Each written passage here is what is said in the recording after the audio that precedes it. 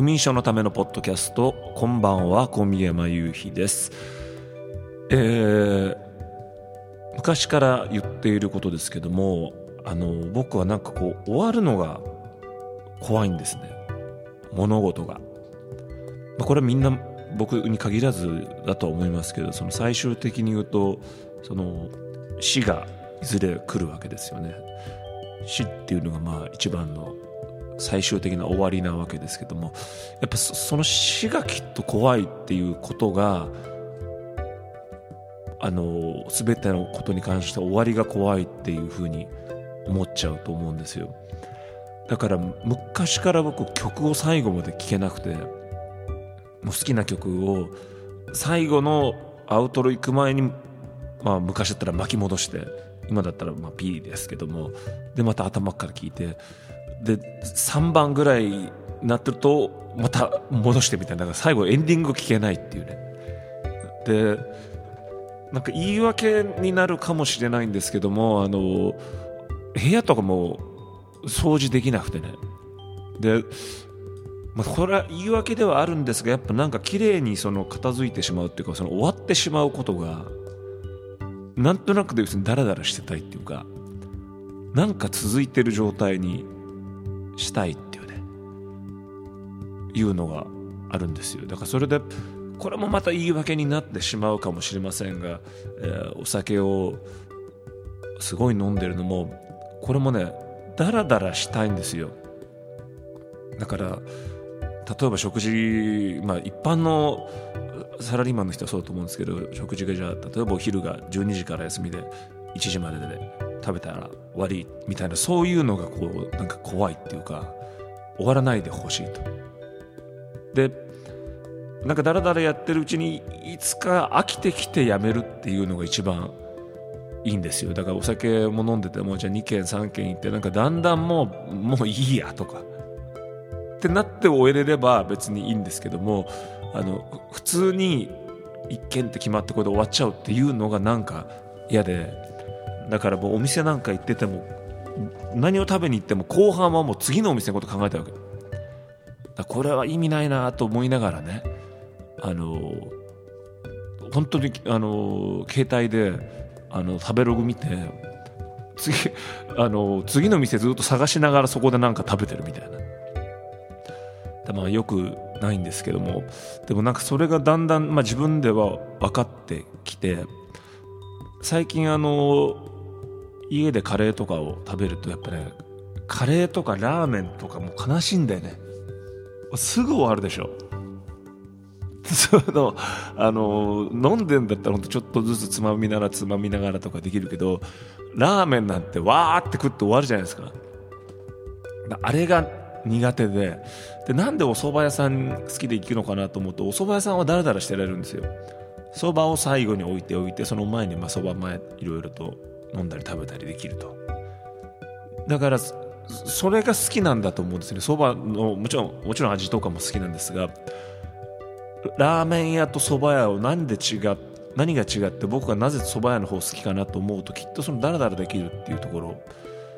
で、あとじゃあラーメン屋でも食堂の方が好きなんですよ。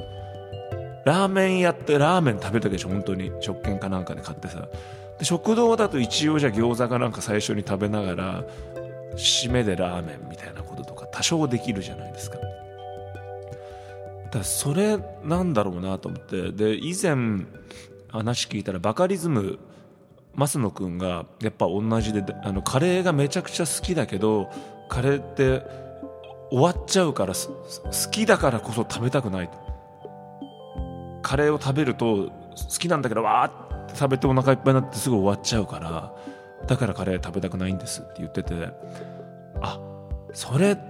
まさにそれだなと思って。だから好きだからこそ終わっちゃうっていうようなことが嫌だから、もうそれに接しないみたいなね。でだらだらできるだけ終わらないものに接していたいっていう。小無造なんかそういう意味ではそうですよね。もうだらだら十何年ですか、これやってると。だからそういう僕の性格が出てるのかもしれないですけどね。だから料理をするのもそこがだから楽しみなんですよ。要はカレーって本当にね、カレーだけじゃないですけど、カレーだったら食べたら終わっちゃうじゃないですか。でも作るところからやるとずっと関わってられる。でなんだったら前の晩に明日どんなカレー作ろうかな、こうしようどうしようとか、じゃあ材料買っとこうとかってで作りながらこうちょっといろいろやって、でやっと最後食べる。これ極論言うと僕食べなくてもいいんですよ。関わっていたいっていう、長くね。だからその作る方に行ったのも思えばそういうことでしょうね。食べる側だけだと本当に出てきたもの食べて終わっちゃうんで。でなんかその全てのことに終わりたくないというね。食べ歩きあちこち行くのも散歩をするのもそうですからね。まさにね、なんか目的だけでドアトゥドアでこう終わってしまうとつまんないから、なんかだらだらと街を回りたいと。できれば一個前の駅であえて降りて歩いてって、なんとなく目的もなくだらだらといろいろと回りながら、気がついたらもうこんな時間だから帰らなきゃぐらいになって、帰らなきゃと思ってたら納得して帰れるんですよ。最初からここに来て何時から何時までここです、それで終わりですよって言われてると、なんかこう悲しいっていうのね。その感覚が全てにおいて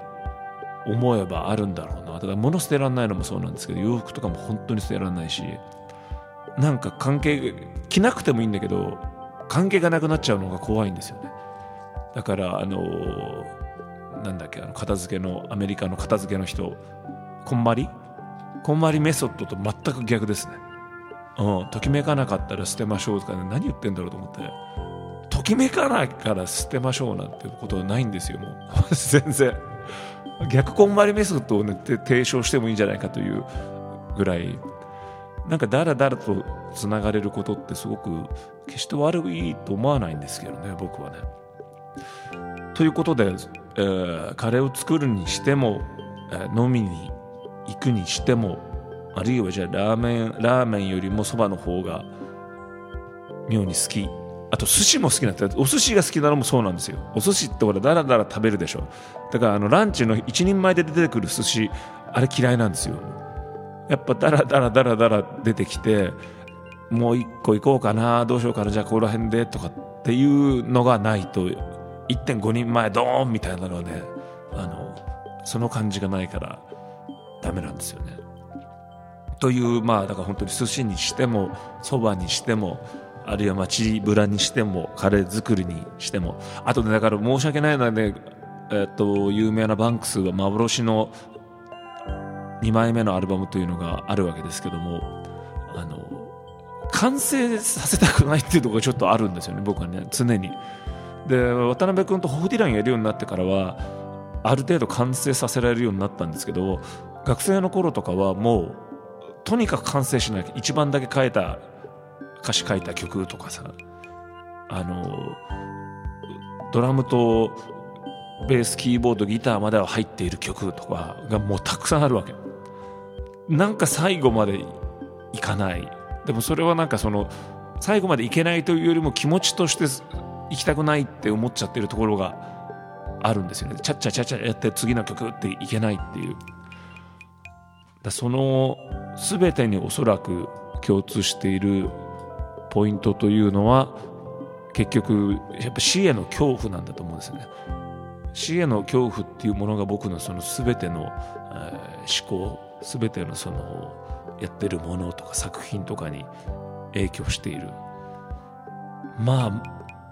よく逆に言うとよく作った方だと思いますよ。本当にデビュー前は本当に完成しなかったんで。だから完成しない何ですか、塔みたいなのあるじゃないですかああいうのが好きなのかもしれないですね。あまり仕事に向いてない人かもしれないですね、そう考えるとね。だから完成してないエッセイとかあるんだよ。いつかそういうのも出していきたいなと思いますが、今年の目標はじゃあ完成させるということで、皆さんにいろいろと提供できたらと思います。だからこの番組は10分って決まってるのがいいんですよね。じゃないと終わらないから。というわけで本日も終わりでございます。皆さんおやすみなさい。